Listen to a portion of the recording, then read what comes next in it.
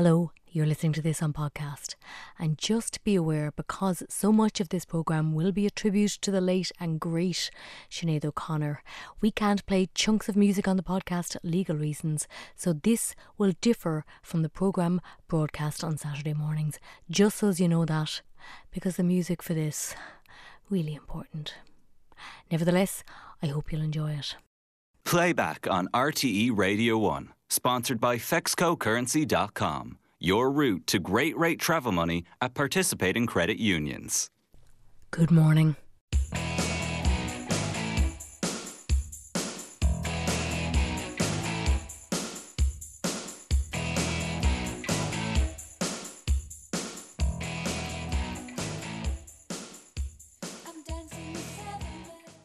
Sinead O'Connor, an artist and a woman who could only ever be completely and utterly herself in all her rage, defiance, sorrow and joy. Her death was announced on Wednesday evening. She was just 56. With Philip Boucher-Hayes on Thursday, this contribution from Philip King. We're bereft. The music community, the singing community of Ireland is bereft. I think Ireland as a nation is bereft and deeply sad. And there has been an outpouring of both grief and affection and love for Sinead O'Connor, one of the world's greatest ever singers, one of the world's greatest ever artists. And I'm always reminded of Frank Hart's little phrase. Frank Hart was the great song collector, but he always said, if you want to know the facts, consult the history books. If you want to know what it felt like, ask a singer. And what Sinead did was live in the world of feelings. She didn't sing the song sang her. She inhabited the song like nobody else I have ever seen. Tributes were paid from all corners of Ireland and internationally for a figure that embodied both strength and vulnerability. Her passing was a shock. Just as the news broke on Arena, Sean spoke to Dave Fanning. Dave, this is I heard this while we were on air. This is really devastating news.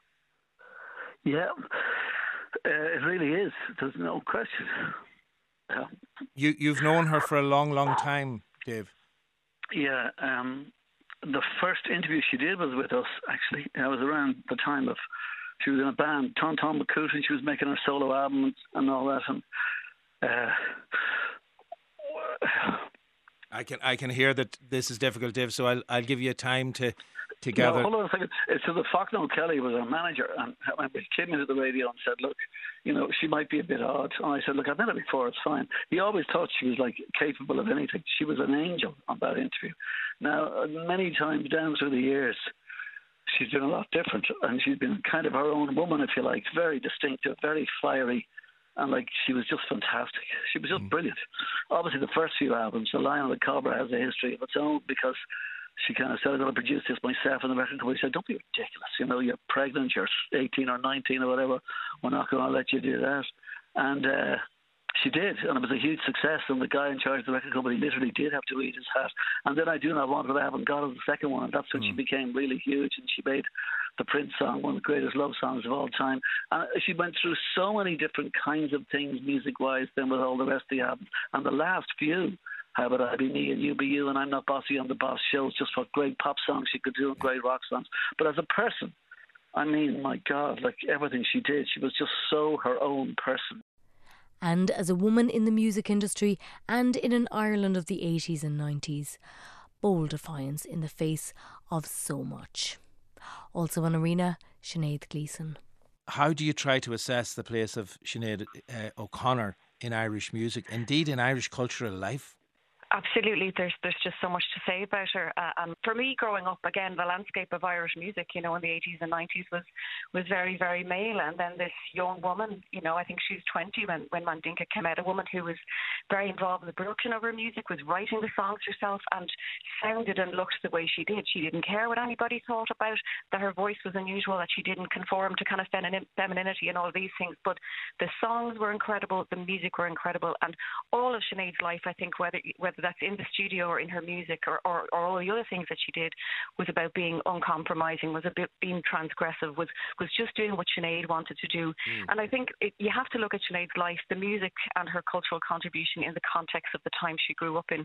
We're talking about an Ireland where people didn't speak up about things. There was a lot of silences. There was a lot of discrimination. And then we have this young woman speaking up about clerical abuse, about abortion, about all the things that people didn't want to speak about in Ireland, let alone have referenda on. So for me, I think of the activism alongside the music, even though it's very much what she was actually doing on the records. I think the songs are timeless. And again, she, as you know, that beautiful song that Paul just played, there's such a playfulness and there's humour in lots of the work. And then there's, you know, there's Troy and there's Three Babies, there's Black Boys on Mopeds, political songs, songs of attrition, you know, songs that are very, very powerful, that are unforgettable. And I think what we can all do tonight is maybe listen to the music and think about how much she crammed in. I mean, it feels like she's only 56. It feels like she's been around for such a long time because she started so young, but she always knew what she wanted to do. She was made to be a singer, and she did it so brilliantly. There's nobody like her. There never has been in Irish music, and I don't think there will be again. Her first album, The Lion and the Cobra, was released in 1987, and it landed fully formed and unapologetic. With Philip, musician Courtney Reardon, and she remembered hearing the song Troy from that album for the very first time. I don't remember a lot of my life very clearly, but I remember Troy. I remember when that track started and being absolutely rooted to the spot, like didn't want to breathe too loudly. One of those moments in my life. And it was incredible. And once it was over, played it again. Like, did that just happen? And it was just the completeness of it. You know, the perfection of it. And you were like, how old is she? Where is she from? I know. It wasn't. It wasn't a debut album so much as it was an announcement. I have arrived, folks. Listen up and pay attention. And her innate talent was immediately recognisable. With Oliver, Joe Falvey, one of Sinead's teachers at Newtown School in Waterford. Yes, she was there kind of just strumming with her friends, and I remember our first conversation outside of class kind of saying, whose song is that? I don't recognise it. And she said, that's mine. I wrote it. And then she played other stuff for me. And what struck me day 1, day 2, day 3, day 100 was for a 16, 17-year-old writing the way she was writing, the insightful, the maturity, the passion. You know, there was something special about her. He approached a local pub to see if they'd like to have her perform. And I said, look, there's a young one up in school, Sinead, I think she's very talented. Would you give her a slot? Yeah. And they said, no problem, if you think she's good, fair enough. So Sinead went up.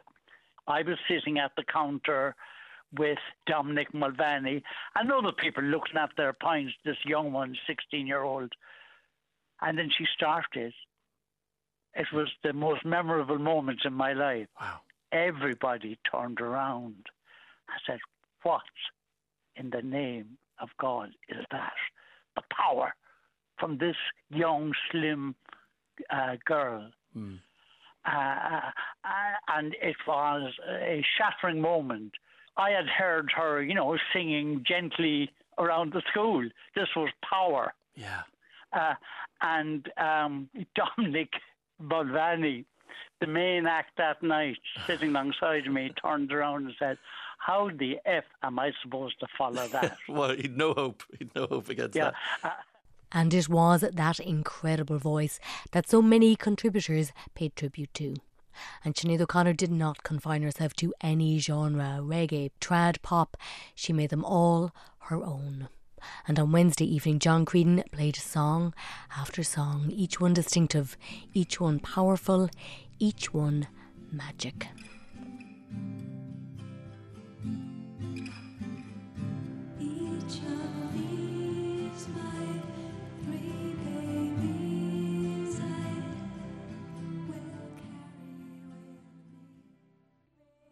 Joining Anya, Mary Black shared her memories of singing with Sinead O'Connor.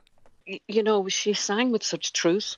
Every word she sang in any song, you felt she meant it from the bottom of her heart. And she had that sort of brilliant raw talent that came out no matter what song she sang. It was in old ballads that she might sing, or it could be a hymn, and any of her songs, she never just sang. She gave it her whole soul and heart, and I think that's what made it special, so special. And as Brian Kennedy told Philip, she didn't seem to quite realise how special a musician she was. She just was one of those people that in one breath she was a lioness and a lamb, in terms of, I don't think you're right, she would never have known that she touched so many people's lives because, I think she was a very solitary person ultimately. She walked the world in a very particular way, even though, it's such a dichotomy to be such a public figure and yet to feel so alone. Certainly when I was ever able to be in the studio with her, recording with her, to be right beside that voice, it was otherworldly, first of all. And second of all, she was always saying, did I do it right? Did I do it good enough? Is it good? Was it in tune? She was a lot of kind of self-doubt about it too. And you just think, Sinead, you've just given us an incredible vocal. Are you kidding me? But I suppose that just doesn't change in people, does it? After Nothing Compares to You, the Prince song she made utterly her own, her career success seemed inevitable. However, it was her appearance on Saturday Night Live in 1992 that would effectively end her career, in the US anyway. We find it necessary. We know we will win. We have confidence in the victory of good over evil.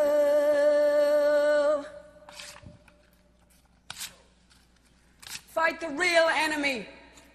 On Drive Time, Cormac spoke to Daniel Glass, who was working with Sinead at EMI Records at the time and was there that night. I had never witnessed anything like that in my life. The shock, the awe, and as I remember it, no one knew what to do, so people froze. Normally, a director and an assistant director has commands like cut to camera one, fade to black. No one did anything. There's silence, and that delay, whether it was 6 seconds, 7 seconds, I'm not even sure. It felt like eternity. People froze, and obviously that camera person kept fixated on her. And no one knew the magnitude of what had just happened from a political standpoint, a religious standpoint, a cultural standpoint. So we were in shock. And how was Sinead, Daniel? Because you went to her dressing room immediately after that. Well, no one knew what to do. People are just shuffling out, which is the normal end of SNL is usually euphoric and a lot of hugging and high-fiving and, let's all make plans to go to the party, the after party. So no one is talking to Sinead. And she was in her dressing room by herself. I knocked on the door and she's in there. Her hands were clasped behind her back. And she was, I don't know if she was mumbling poetry or singing a lyric or staring, but it was a nervous, she was moving around a lot. And she had her socks on, I remember. And it was hard to talk. Did you talk to her? She obviously didn't want, no, she didn't want to talk. A few days later, she was to perform at a Bob Dylan tribute concert at Madison Square Garden. On Morning Ireland, Anya spoke to Brittany Spanos of Rolling Stone. The absolutely visceral booing she got on that stage, this tiny little frail creature from the crowd, and the way she just stood there, she wouldn't let the musicians play. She stood there and let them hate her. And the man who came out to her side and put his arms around her was Chris Christopherson. Yeah, I mean, what she had to endure after making the statement that she did was, wild. The way that people reacted to it is so incredibly immense. And it's something that wasn't even the first time in her career that she had endured that. She had refused to have the national anthem play before she went on stage one time. And Frank Sinatra had commented that he would punch her. It's not even that wasn't the first or the last time that she had dealt with something like that. But she was so incredibly powerful and really asserted that power and asserted who she was and didn't let that stop or deter her. And of course, as we would all come to learn, her actions would be vindicated. On Liveline, historian Dr. Mary McAuliffe talked about Sinead O'Connor's championing of the underdog and the marginalised, and just how being who she was, that visibility, was so important to so many, and Irish women in particular. And this is really what I was thinking about Sinead O'Connor and going back to that time in the early 90s, is that she recognised something that a lot of Irish women didn't see for themselves at that time, because I think there was still a lot of blindness to the true picture of how women were in this country at that time. Well, I think there was, although the generation who were growing up with Sinead were seeing it, particularly if you were in the urban areas, if you were, if you've left home in the country areas and had come up to the city, and when the X case happened and all the things that happened in the 80s all informed this growing consciousness about women's position within Irish society and this growing resistance to the dictates of the church and the state. I mean, it was both of them together, saying that you had to be this type of woman. And then this young woman comes along with her shaved head and her big boots and her wonderful voice. And she could have just gone on and been a really successful musician, as she was. But she wanted to use her voice for something more than that. She wanted to use her position in society for something more than that, because she was angry. She had been through those experiences. She knew what it was like to be somebody who was oppressed or somebody who was put down for being who she was.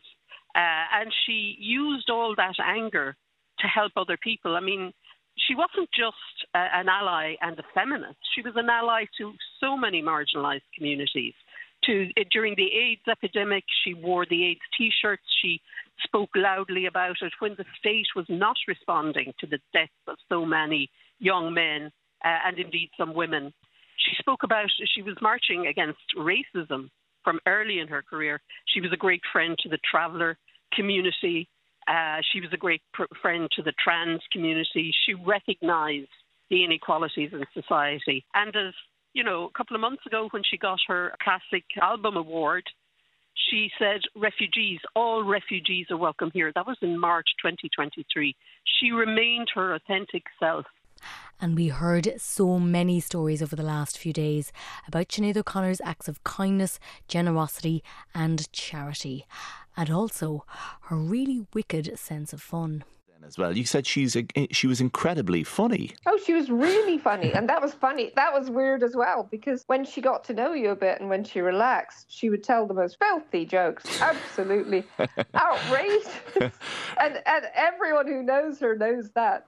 But she was always so funny. She'd be laughing now. I know she would. She had a great sense of the absurd and really good at taking the piss out of everything.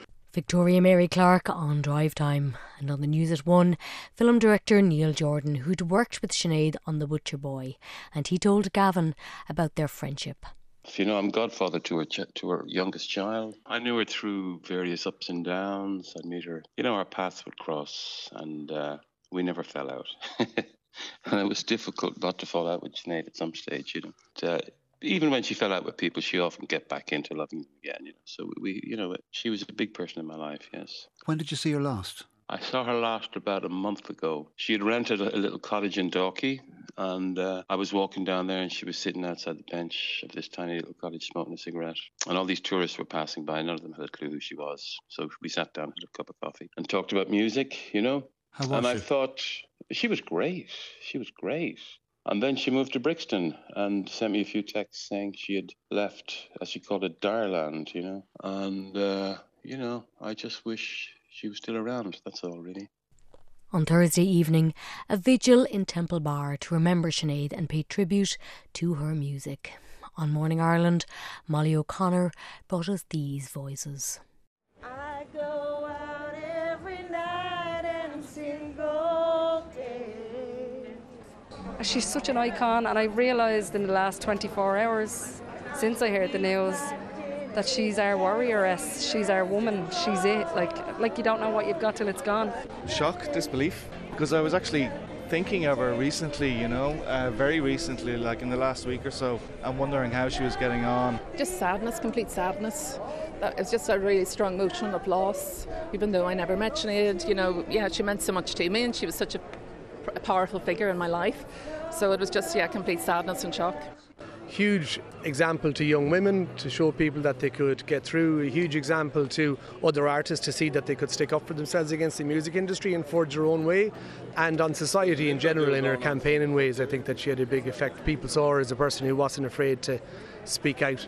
She was a trailblazer. She was like a warrior queen, and sometimes we don't have those figures. We don't have enough figures in Ireland of women who are so courageous, so brave, ready and willing to lose everything to speak the truth. At the end of the day, she was an activist and she was a political singer.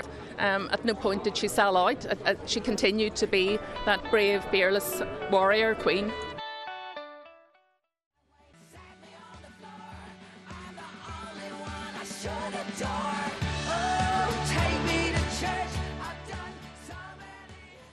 Sinead O'Connor, may she rest in peace.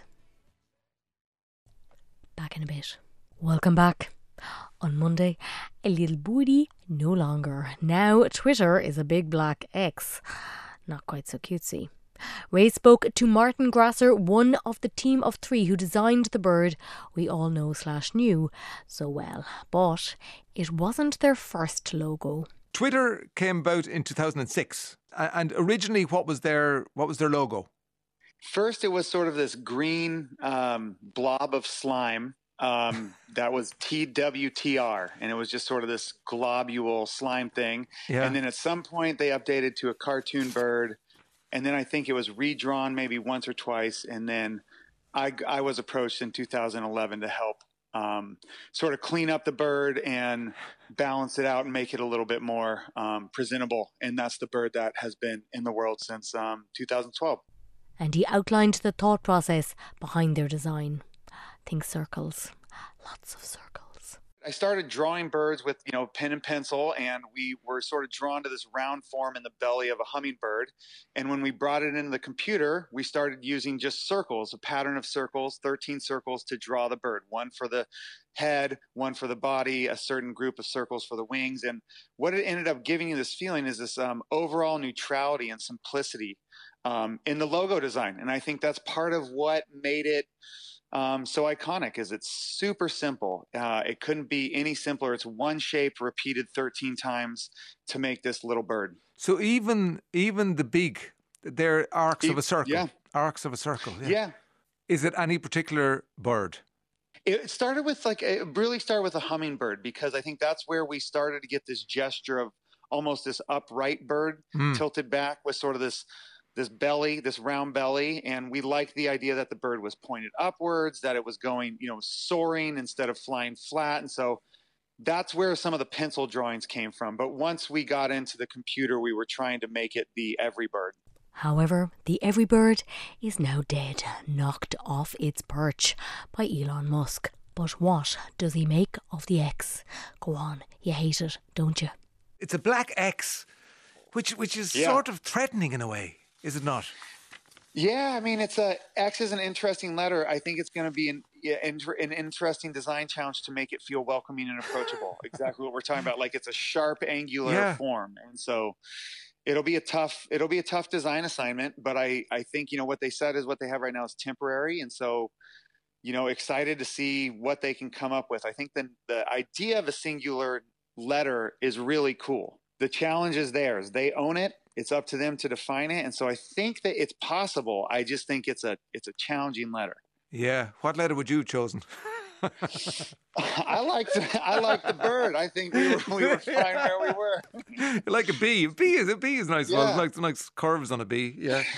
Yeah, exactly. There was nothing wrong with it. Maybe don't change it. What's working? Curves on a bee. The poor little bird.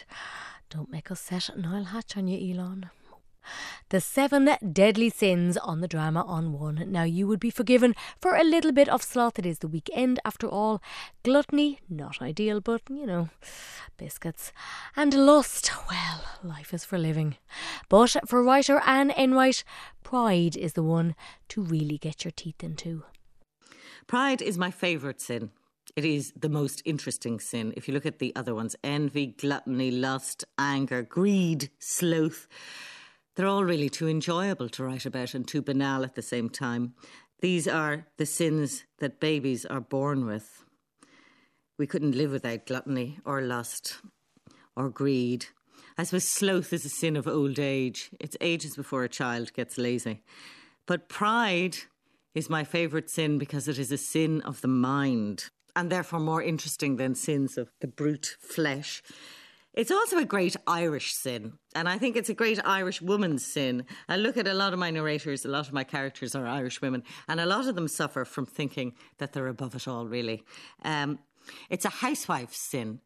The woman who's proud of her housekeeping, proud of her clean floor, proud of her children's clean clothes, proud of her fine husband's fine job.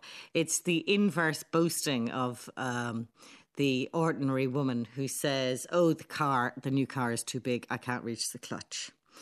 It's also a sin of the underdog because sometimes all you have is your pride.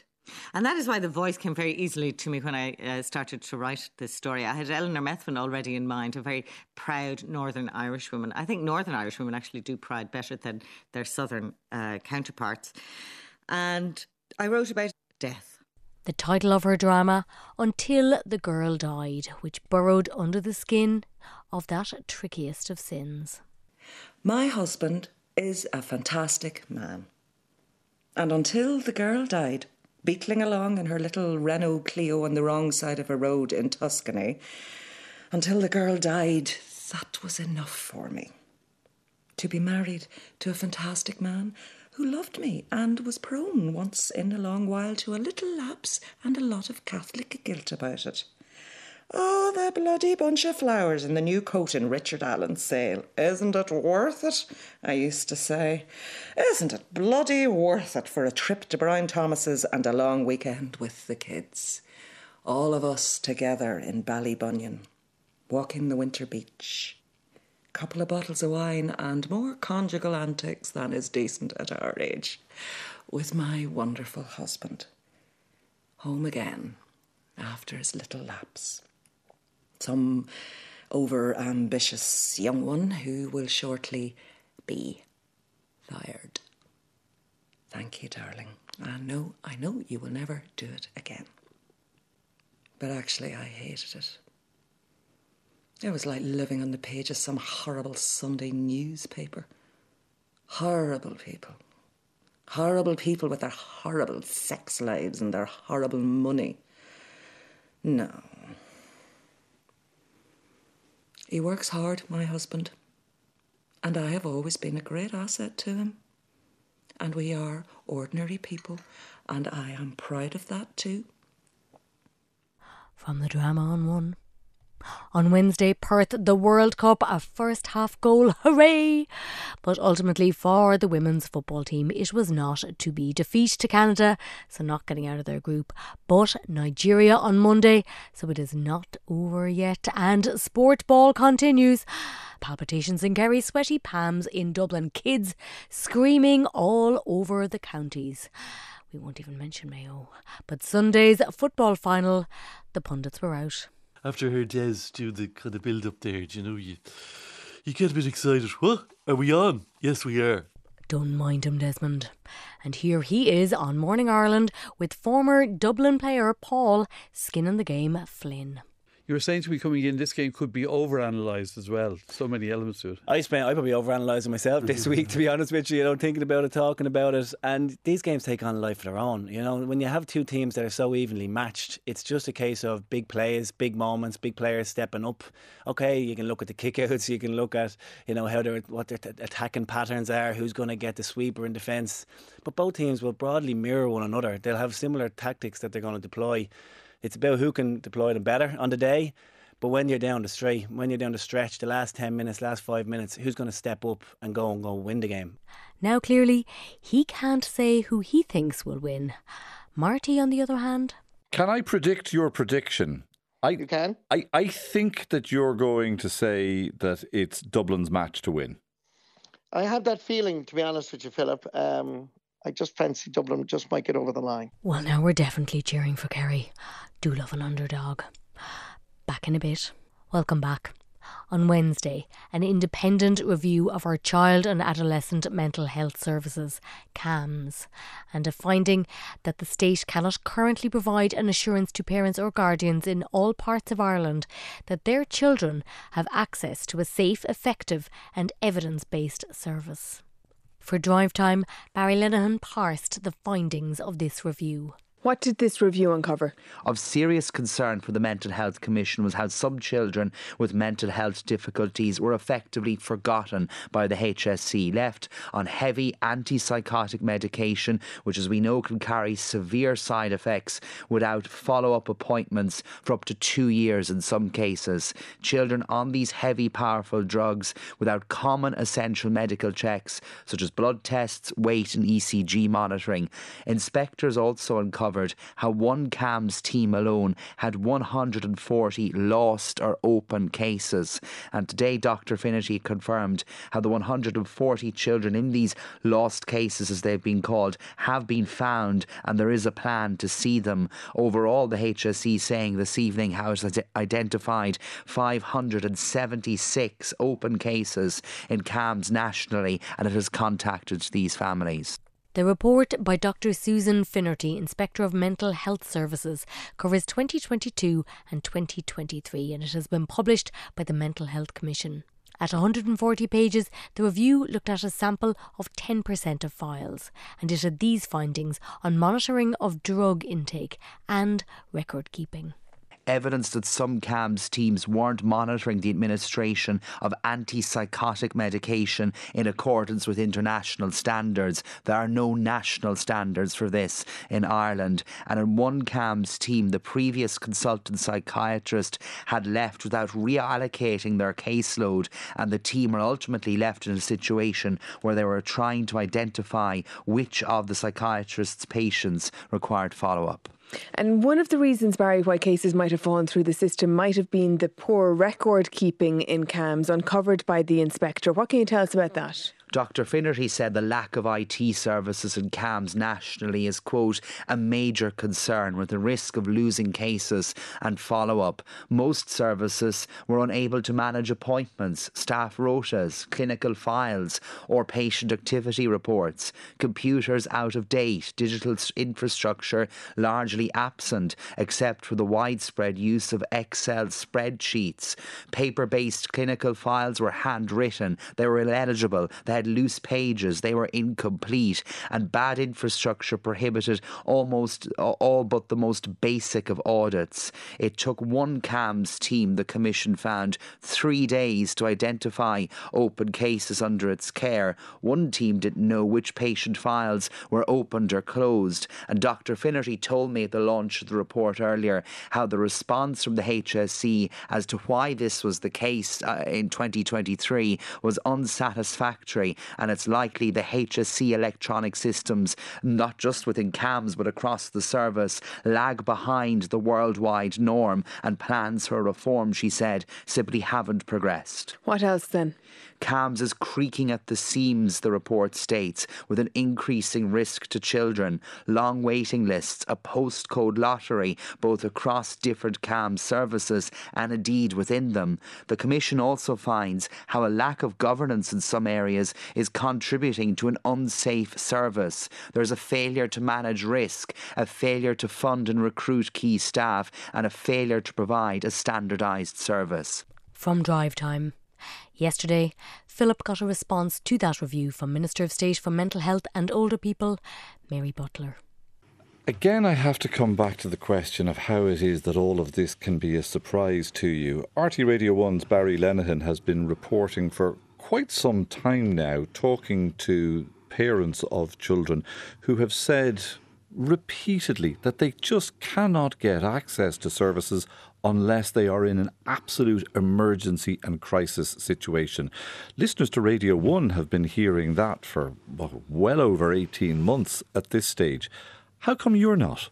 Philip, you're misquoting me. I never said I was surprised at any report. I've never said Well, that. if you're not surprised, then you were content to sit there and not do enough. No, I absolutely was not content to sit there. So what I have done this year is I've put in place a national clinical lead for mental health, Dr. Amanda Burke, an executive clinical director with 30 years experience in CAMHS.